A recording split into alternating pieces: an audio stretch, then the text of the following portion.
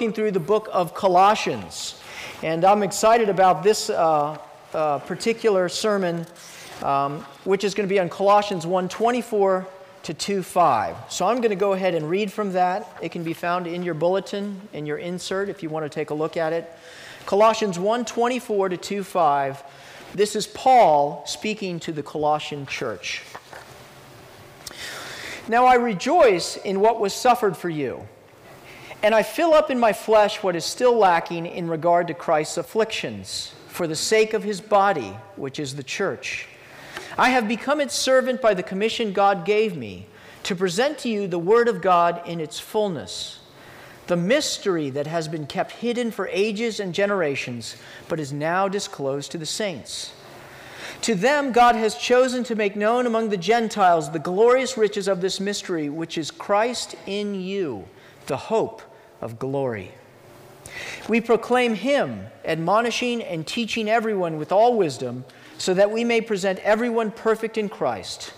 To this end I labor, struggling with all his energy, which so powerfully works in me. I want you to know how much I am struggling for you and for those at Laodicea, and for all who have not met me personally.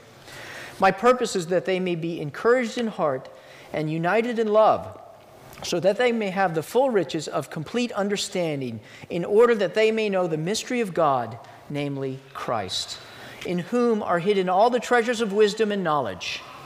I tell you this so that no one may deceive you by fine-sounding arguments.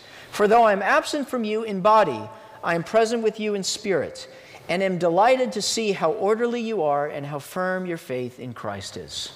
The word of the Lord. I have a secret. Very exciting. It's a secret and it involves all of you. You want me to tell it to you? Okay, I'm going to tell you the secret. Okay, I've never told this secret before. You ready? Okay, here's what I want you to do. This is the secret. I want you to reach under your chair, because one of you has an envelope under your chair.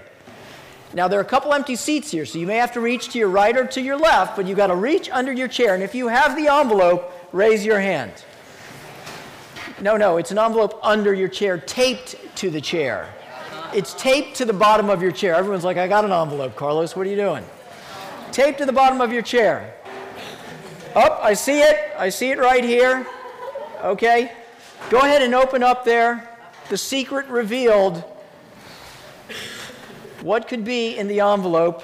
And the winner of the Academy Award is James Franco. $5. $5. Let's give her a hand. Why did I give this woman $5? Because I wanted to. That's right. I love secrets, don't you?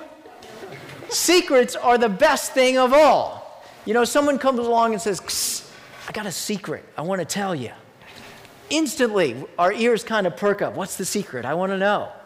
You can remember as a kid, you know, when somebody had a secret and you wanted to know, but everyone else knew it, but you didn't, and you went and you asked them, hey, what's the secret? We can't tell you. And how frustrating and upset you were because you couldn't be in on the secret. Well, I want to talk about secrets today, specifically one secret. And it's the biggest secret. It's the most important secret. You know, there are lots of secrets out there that we're trying to figure out in our life. Who am I going to marry? What sort of job am I going to do? What am I going to do when I'm this age? They're all secrets. We don't know. They're hidden from us. But there's one secret that trumps all the other secrets out there. And I call it the secret of life. Where do we go to find love and fulfillment? Where do we go to find destiny? It's a secret because it's so hard to find, isn't it? I mean, if you go to Barnes & Noble, you go into the bookstore, and you'll see literally walls of books devoted to telling you what the secret of life is. But it's very hard to figure out. You know, when I was a 23-year-old, I set out to figure out the secret of life. And here's what I did. I thought I knew the secret of life, and so I wrote it down, and it was a compilation of everything I was going to do in my life. Everything I wanted to achieve, everything I wanted to accomplish was right here. And I thought I had the secret. It was simple. If I just do what's on the paper, I will go ahead and I will have the life that I'm looking for. So there were such wonderful things as diving the Great Barrier Reef, which I wanted to do. I wanted to hike the Appalachian Trail. I wanted to learn to play the soprano saxophone. I wanted to see all the major art pieces of the Western world. And I wanted to take my wife to an Austrian waltz. Where did that come? You know, as I look at this piece of paper now, looking back, I realize how ridiculous some of these things were. I don't want to go and do that. And as I've gone through the list and I've been able to do some of them, I've realized that they just weren't enough. That even though I thought I had unearthed the secret of life, it just wasn't enough. And so the secret continues to elude me. Where can we find the secret? See, many of you, like me, have a list like this somewhere in here. Maybe it's not written down, but it's in your heart somewhere. Maybe you have what I call the beautiful secret. If I can be a beautiful woman, if I can be the wife that I want to be, if I can entertain like Martha Stewart, and I can cook like Rachel Ray, if I can be this image of the perfect woman, then I will have discovered the secret. Maybe for some of you other folks who are more career-minded, all I need is Frank's job. If I can have Frank's job and I can have Frank's position and Frank's office, granted I'll have to kill Frank, but if I can take Frank's stuff and end up in Frank's place, then I will have found the secret. Where do we find the secret? The reason I love this passage is because in this passage, the secret has been revealed. And it hasn't been revealed to the religious people. It hasn't been something that we've figured out. It's rather been something that God has disclosed. Look, to them God has chosen to make known among the Gentiles the glorious riches of this mystery, which is Christ in you, the hope of glory. See, the one thing that we're searching for, the secret in all of our life, is Jesus Christ. He's the one we have been looking for, and therefore we must accept no substitutes. We're going to look at three things in this sermon. The first thing we're going to take a look at is, what is this secret? What is this hope of glory? What does it mean? And then we're going to look at our second point, which is, how do we get it? So if this is what it is, how does it become mine? And then finally, we're going to look at point 3, which is, how do we live today in the secret that we have? So 3 points there, but the main point, the one thing you have been searching for all your life, is Jesus Christ. Therefore, accept no substitute. Well, let's look at the first point. Her name was Elizabeth Gilbert, and she had everything a modern woman was supposed to dream of having: a husband, a house, a successful career, and yet, like so many people, she found herself lost. Newly divorced, she set out on a self-discovery journey to try to find herself. Many of you are familiar with this this movie I'm talking about, Eat, Pray, and Love, which was starring, what was her name? Julia Roberts. Thank you so much. Julia, or this gal, Elizabeth Gilbert, embarks on this journey around the world to try to figure out the secret of life. She goes to Italy, where she discovers the pleasures of sense and of eating and of companionship, and she experiences this element of her life, but it's not quite enough. So she continues her journey. She goes to India, where she struggles to learn to pray and to meditate and to find wholeness and inner peace. And then finally she goes to Bali, where she falls in love with this new guy. And she's struggling with love and peace and so forth and all of these kind of things. And at the end of the day, she realizes that this journey has been a path for her to get herself in a place where she's able to be loved and to love. And the movie ends as all wonderful Hollywood movies do. She goes off with him, and they live happily ever after. Now, this movie actually has a good truth in it, has one very strong truth in it, and it has one very strong lie. The strong truth that it has is that the most important thing in the world is love. Love is supreme. The Beatles were right. All you need is love. Love is all you need. The Bible itself says it, that these three remain, faith, hope, and love. But the greatest of these is love. We intuitively understand that love is the greatest thing because things cannot satisfy, can they? At the end of the day, your plane or your car or your home or your boat can't love you back. And we were designed to be loved. In fact, the scientists have discovered, medical professionals, that we have to have love to live. 1940s, there weren't a lot of people around. In the orphanages in the United States, they discovered something very strange, that these babies who were being taken care of, these infants, were dying for no reason that anyone could figure out. They were being fed, they were being clothed, they were warm, they were cared for, they were changed, and yet they were dying. So they just made one change. They brought in some other ladies to come in and just hold the babies a little bit. Because before they were just sort of changing them, sending them there, just to hold the babies. And the infant mortality rate dropped to 0 overnight, just like that. They even have a condition for it. It's called marasma, without love. See, we were designed to be loved. Love is the center of life. This part of the movie is important, and it's correct. But the big question is, who do we receive love from? And that's where this movie goes south.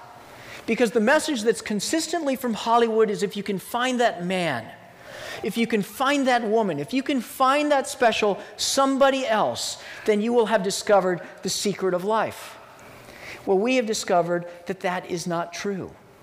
No other person can give us the love that we deeply need and desire to discover the secret of life, because we need a love that can only come from God. And we see that love revealed in this passage, this hope of glory, this secret, this hope of glory. Now, this word glory in the original language means splendor. It means recognition. It means worth. It refers to value that has been assigned to someone by someone else.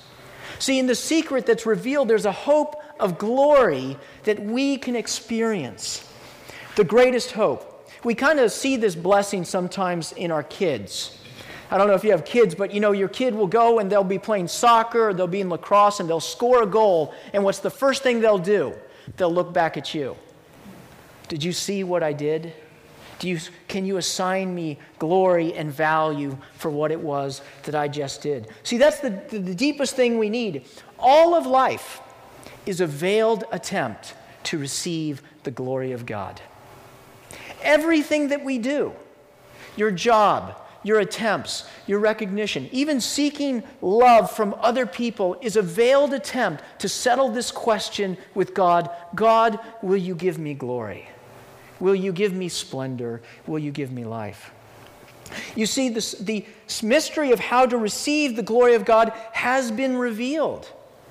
And it hasn't been revealed to religious people, not to folks who have it all together, that we can instead have the glory and recognition from God that we so desperately need.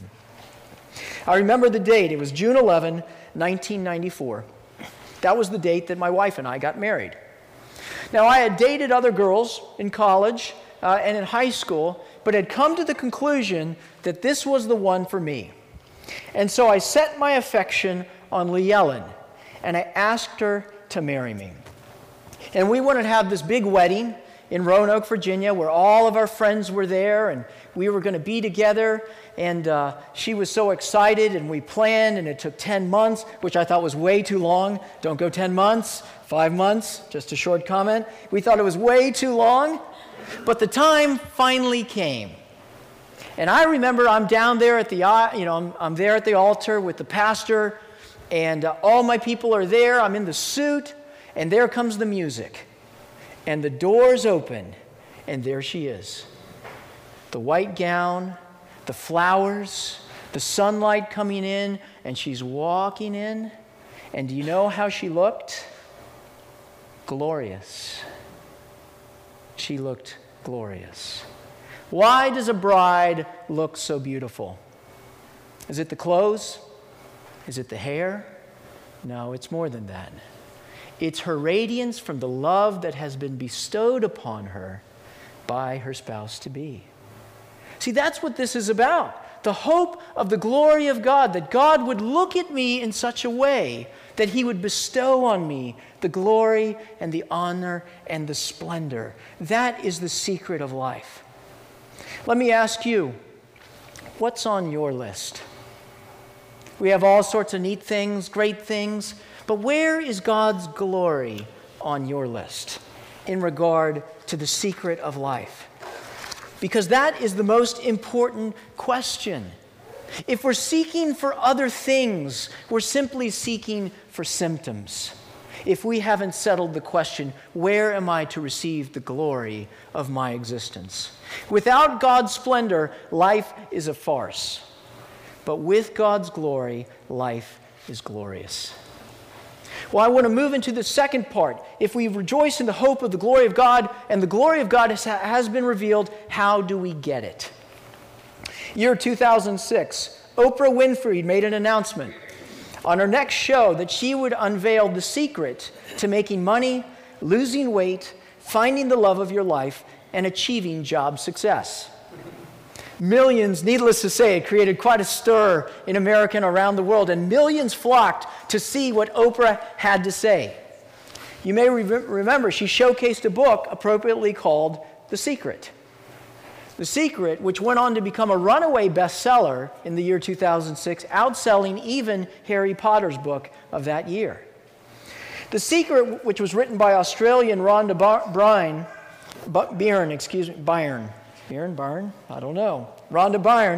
was essentially the law of attraction. And the law of attraction functions something like this. Everything in the universe is functioning on a certain frequency. And when she used the word universe, she kind of meant God. Everything was functioning on a certain frequency. And if your thoughts were in that frequency, you would attract that to you. So wealth is functioning on a certain frequency. And if you think wealthy thoughts, if you think of wealth, you will attract wealth to you. Correspondingly, if you think of debt, you will attract debt to you as well. The law of attraction. Byron said that nothing good or bad can come into your experience unless you summon it through persistent thoughts. Well, this is utterly incompatible with this scripture right here. Because the scripture tells us that we don't summon it to ourselves. In fact, it says that a mystery that has been kept hidden for ages and generations. To them, God has chosen his decision to make known among the Gentiles the glorious riches of this mystery. In fact, Paul said, I have been given a commission to present the word of God in its fullness. So what this means is that all of history has been leading up to this. Everything in the past of this book, the creation of Adam and Eve, the dealings with Moses, the dealings with Abraham, the dealings with Noah, God calling an Israelite people to himself have all been shadows of this mystery that is to be revealed. And what is that mystery? It's Christ in you, the hope of glory. See, this substance of revelation by God is not a technique. It's not a program. It's not a procedure. It's a person. Christ in you, the hope of glory. Look at verse 28. We proclaim him, admonishing and teaching everyone in all wisdom, so that we can present everyone perfect in Christ. Why is Christ the hope of glory? Because Christ is glorious. Hebrews 1:3, the Son is the radiance of God's glory and the exact representation of his being. For God was pleased to have all of his fullness dwell in him. See, Jesus had a unique position regarding God. He was the only begotten Son of God. It was scandalous when Jesus would walk around because he'd referred to God as my Father. In my Father's house there are many rooms. I will pray to my Father for you. It was absolutely scandalous. In the beginning of Jesus' ministry, when Jesus is being baptized by John the Baptist, he's been baptized, and as he's coming out of the Jordan River, a dove descends on him, and a voice speaks from heaven that says, "You are my Son, with you I am well pleased. You see, the Father is pleased with Jesus and bestows glory on him. And in Christ, glory has come to us. Notice it doesn't say Christ, the hope of glory. It says Christ in you, the hope of glory. And how does Christ's glory come to us? It comes through suffering. Verse 24, now I rejoice in what was suffered for you, and I fill up in my flesh what is still lacking in regard to Christ's afflictions. Christ suffered for you. In order to make us glorious, Christ had to become unglorious. He was whipped and beaten and received the crown of thorns. He was nailed to a cross. See, in order for us to become the beloved, he needed to become the despised. And in order for us to become special and cherished, he had to be treated as a common criminal, to be rejected by God so that we might be accepted. See, all the cross is a great transfer. Isn't that an interesting word? It's a crossing of life for death. And why did Jesus do this? Because he loved us. The result of Christ's death and suffering on the cross for us is sonship and daughtership. Galatians 4:4, but when the time had fully come, God sent his Son, born of a woman, born under law, to redeem those under law, that we might receive the full rights of sons. I remember when I decided I wanted to ask Lee Ellen to marry me. I was ready. It was time. There was only one problem. No diamond ring.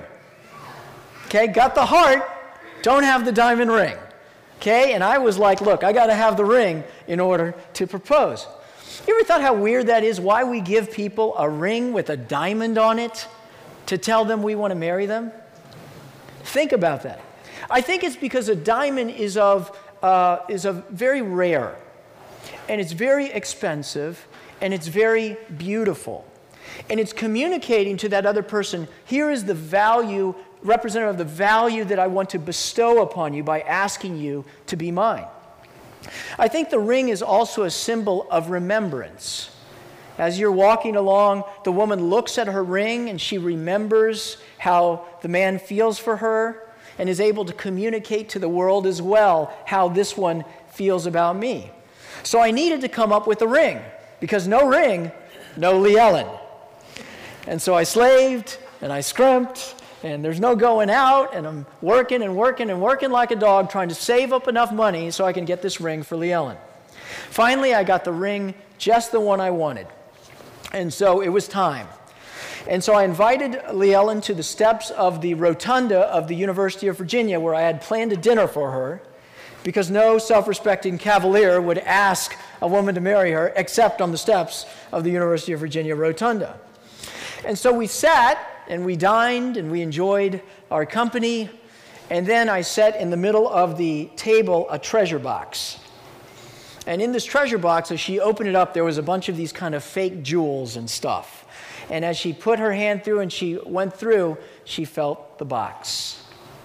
And as she did it, she opened up, she saw the box. You know, I went down on the knee, and we lived happily ever after. See, she saw the ring, and she knew. She knew it was for real. How did God confer his love upon us? It wasn't a proclamation. It wasn't a letter that he sent. It wasn't a giant sign in the sky. No, God sent a living ring. God sent his Son. Christ is God's diamond ring.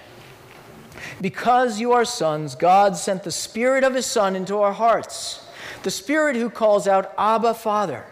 And since you are no longer a slave but a son, and since you are a son, God has made you also an heir. See, Christ coming to us, Christ coming into us by his Holy Spirit, has set a deposit in our hearts so that we can know what God thinks of us, so we can be transformed into the person, the beloved, the glorious one in Christ. See, what I've discovered in this list is there are a lot of great things on it, but none deserve the title of ultimate thing. There must be only one supreme thing on my list, and that is Christ in me, the hope of glory. What is your diamond ring? What is the one thing that you hold dearer than anything else? How do you know? Well, it's simple. It's the thing that you keep looking at. You ever seen a bride-to-be with her diamond ring? Constantly looking, isn't she? Constantly looking, constantly waving, constantly showing around. That's the thing that she holds dear because it's a symbol of the love between her and her man. See, Christ is God's diamond ring. He's the proof of God's glory, so don't settle. Stop scanning the lists for other things, counterfeit junk compared to the real McCoy. Stop giving your heart to your possessions, to other people, to other things, when what you need most is Christ in you, the hope of glory.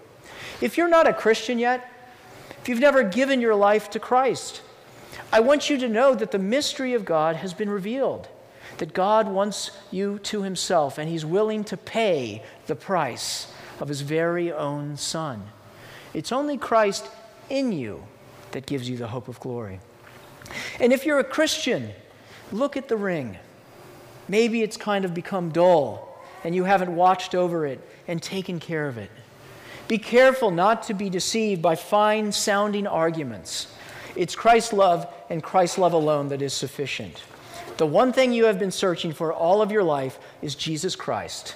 So accept no substitute. Well, this brings me to my final point, which is living in the secret. How do we live out this life if we have discovered the secret? See, I believe this passage is about more than just finding the secret of God's glory. I believe it's about living in it. And Paul here shows us how to live in the secret of God's glory. Look in verse 24. Now I rejoice in what was suffered for you, and I fill up in my flesh what is still lacking in regard to Christ's afflictions, for the sake of his body, which is the church. Now, is Paul somehow saying here that Christ's work is somehow incomplete? That somehow what Christ did on the cross just wasn't enough? That Paul needs to somehow add a little something for it to be sufficient? No, that's not what Paul is saying. In fact, that would be utterly inconsistent with all the rest of Paul's theology. He's already said that it's Christ in you, the hope of glory, that we proclaim him and not ourselves. So what is Paul really saying here? What Paul is saying is that the work of Christ is sufficient to bring the love of Christ to his people, but somehow this message has to get out. Somehow this message has to move from Jerusalem out into the world, and I am the one who's going to help do it, even if it costs me my life. See, we know from Paul and all of his efforts that he's met with opposition all over the place. He's been beaten, he's been stoned, he's been whipped 39 times, 5 times. He's been imprisoned. He's spent the night on the open sea. He's been attacked by wild beasts. Paul has laid it all out there to deliver this message. That's what he's talking about. And I think to myself, why would Paul do this? And I think the answer is Paul has so been captured by Christ's love that Christ's love is causing him to live differently. As Christ has initiated his love in Paul, so Paul is reciprocating his love for Christ in the way that he lives his life. That's what Paul is doing. Paul is growing up in maturity of his love for Christ. See, true love always demands a response. Always. I remember when I got married to Lee Ellen. Some of you have been married before, understand this. You get married to somebody else, and it's only then that you discover how selfish you are. You know, you got to live with this other person, and, wait a second, what's up with the toothpaste and the cap deal? I mean, it makes sense that everybody would leave the toothpaste cap off.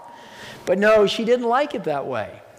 And Lee Ellen sometimes didn't want to go out. She wanted to stay in, but I wanted to go out. And there's that learning to grow up in maturity in your love for the other person. And if your love is true and it matures and it grows, what you discover is the things that really bothered you, you start doing now. Why? Because you love the other person. That's what's going on here with Paul and Jesus. See, this passage isn't just about being loved. It's about growing in that love. And as we mature in love, we want to go ahead and live in love as well. We must understand, my friends, that love that gives much demands much. See, there's this thinking out there in evangelical America today that I can walk in, Christ gives me all of his love and doesn't demand a thing. What sort of marriage or relationship is that? Did you know that you could give your life to Christ, be 100% sincere about it, and Christ not come into your life? I'll say it again. You could give your life to Christ, be 100% sincere about it, and Christ not come into your life. Now let me unpack that, because some of you are going, what are you talking about? Imagine this. Imagine that I had been dating Lee Ellen for about 3 years. And one night we're talking, I'm at her apartment, and she turns to me and she says, we've been dating for 3 years. Where are we going with this thing? I say, well, I've been dating you for a while, but, I date some of these other girls too, and I like them as well, and I like you, and I'm just not ready to kind of move to that next level. So she says, well, okay. Next night, I'm at Lee Ellen's apartment again, and I turn to her and I say, Lee Ellen, will you marry me? Lee Ellen says, wait a second. We just had a conversation about this, right? You told me you wanted to date around, you're not quite ready. Yeah. But I've been thinking about this, and you know what? You cook better than they do. No question, you cook better than they do. And, they're slobs. I mean, you have a nice, pretty house. You keep a clean house. And as I've thought about this a little more, I've realized that you are the one for me. Lee Ellen's beside herself. Wow, this is unbelievable. Are you saying to me that I'm the one for you, that you're going to stop dating all these other gals and we're going to go ahead and get married? I said, well, wait a second. I didn't say I was going to stop dating these other girls. I just want to get married to you. Lee Ellen says, what? What are you talking about? Now, let me ask you a question. I can order the whole ceremony up. I can get the pastor, I can get the church, I can get the fellowship hall for the reception, I can get the outfits, I can show up on that day. But let me ask you a question. Is Lee Ellen going to show up as well? Heck no. No. See, marriage and love is all the way 100%. Christ gives all of himself to us, and he demands all of ourselves for him as well. So we have to make a decision. A love that gives all demands all. What are the areas of your life that Christ is saying, are you willing to give that up for me as well? For some of us, our Christianity is casual. It's a Sunday Christianity. I put on the ring, I go to church. I leave and I take off the ring and I put it there until next Sunday. Now, Christ is calling us to give everything to him because he's given everything of us. That's what it means to mature in our life. So where are the areas of our life where Christ says, I want that too? Christ is the most loving God in the world, and he's also the most jealous. Thank God for that. Thank God for that. So we must understand that a love that gives much demands much. Number two, I think this passage also challenges us in living for the secret to respond to his mission. See, as we grow in our faith, the things that bother Christ and make Christ passionate will also make us passionate as well. See, Paul understood Christ's heart for the world, and Paul was willing to suffer for his name to go forth. Let me ask you the question. Do you feel that same passion that Christ has for the world around you? Are you willing to step out of your comfort zone, to fill up in your flesh those afflictions for which Christ has filled up for you? That's what it means to grow up in our faith. As our heart grows in maturity of love for Christ, our interests become more and more synonymous with his. Listen, it's a process of growing up. But my challenge as a pastor is to comfort the afflicted and to afflict the comfortable. Christ loves lost people. The reason that this church exists today is because people have suffered that it might grow up and spring forth. Whether it was Trinity Presbyterian, putting themselves out there financially to start it, Cron and Elizabeth Gibson, packing up their whole family, moving from New York to a town they didn't know, to try to love people for Christ.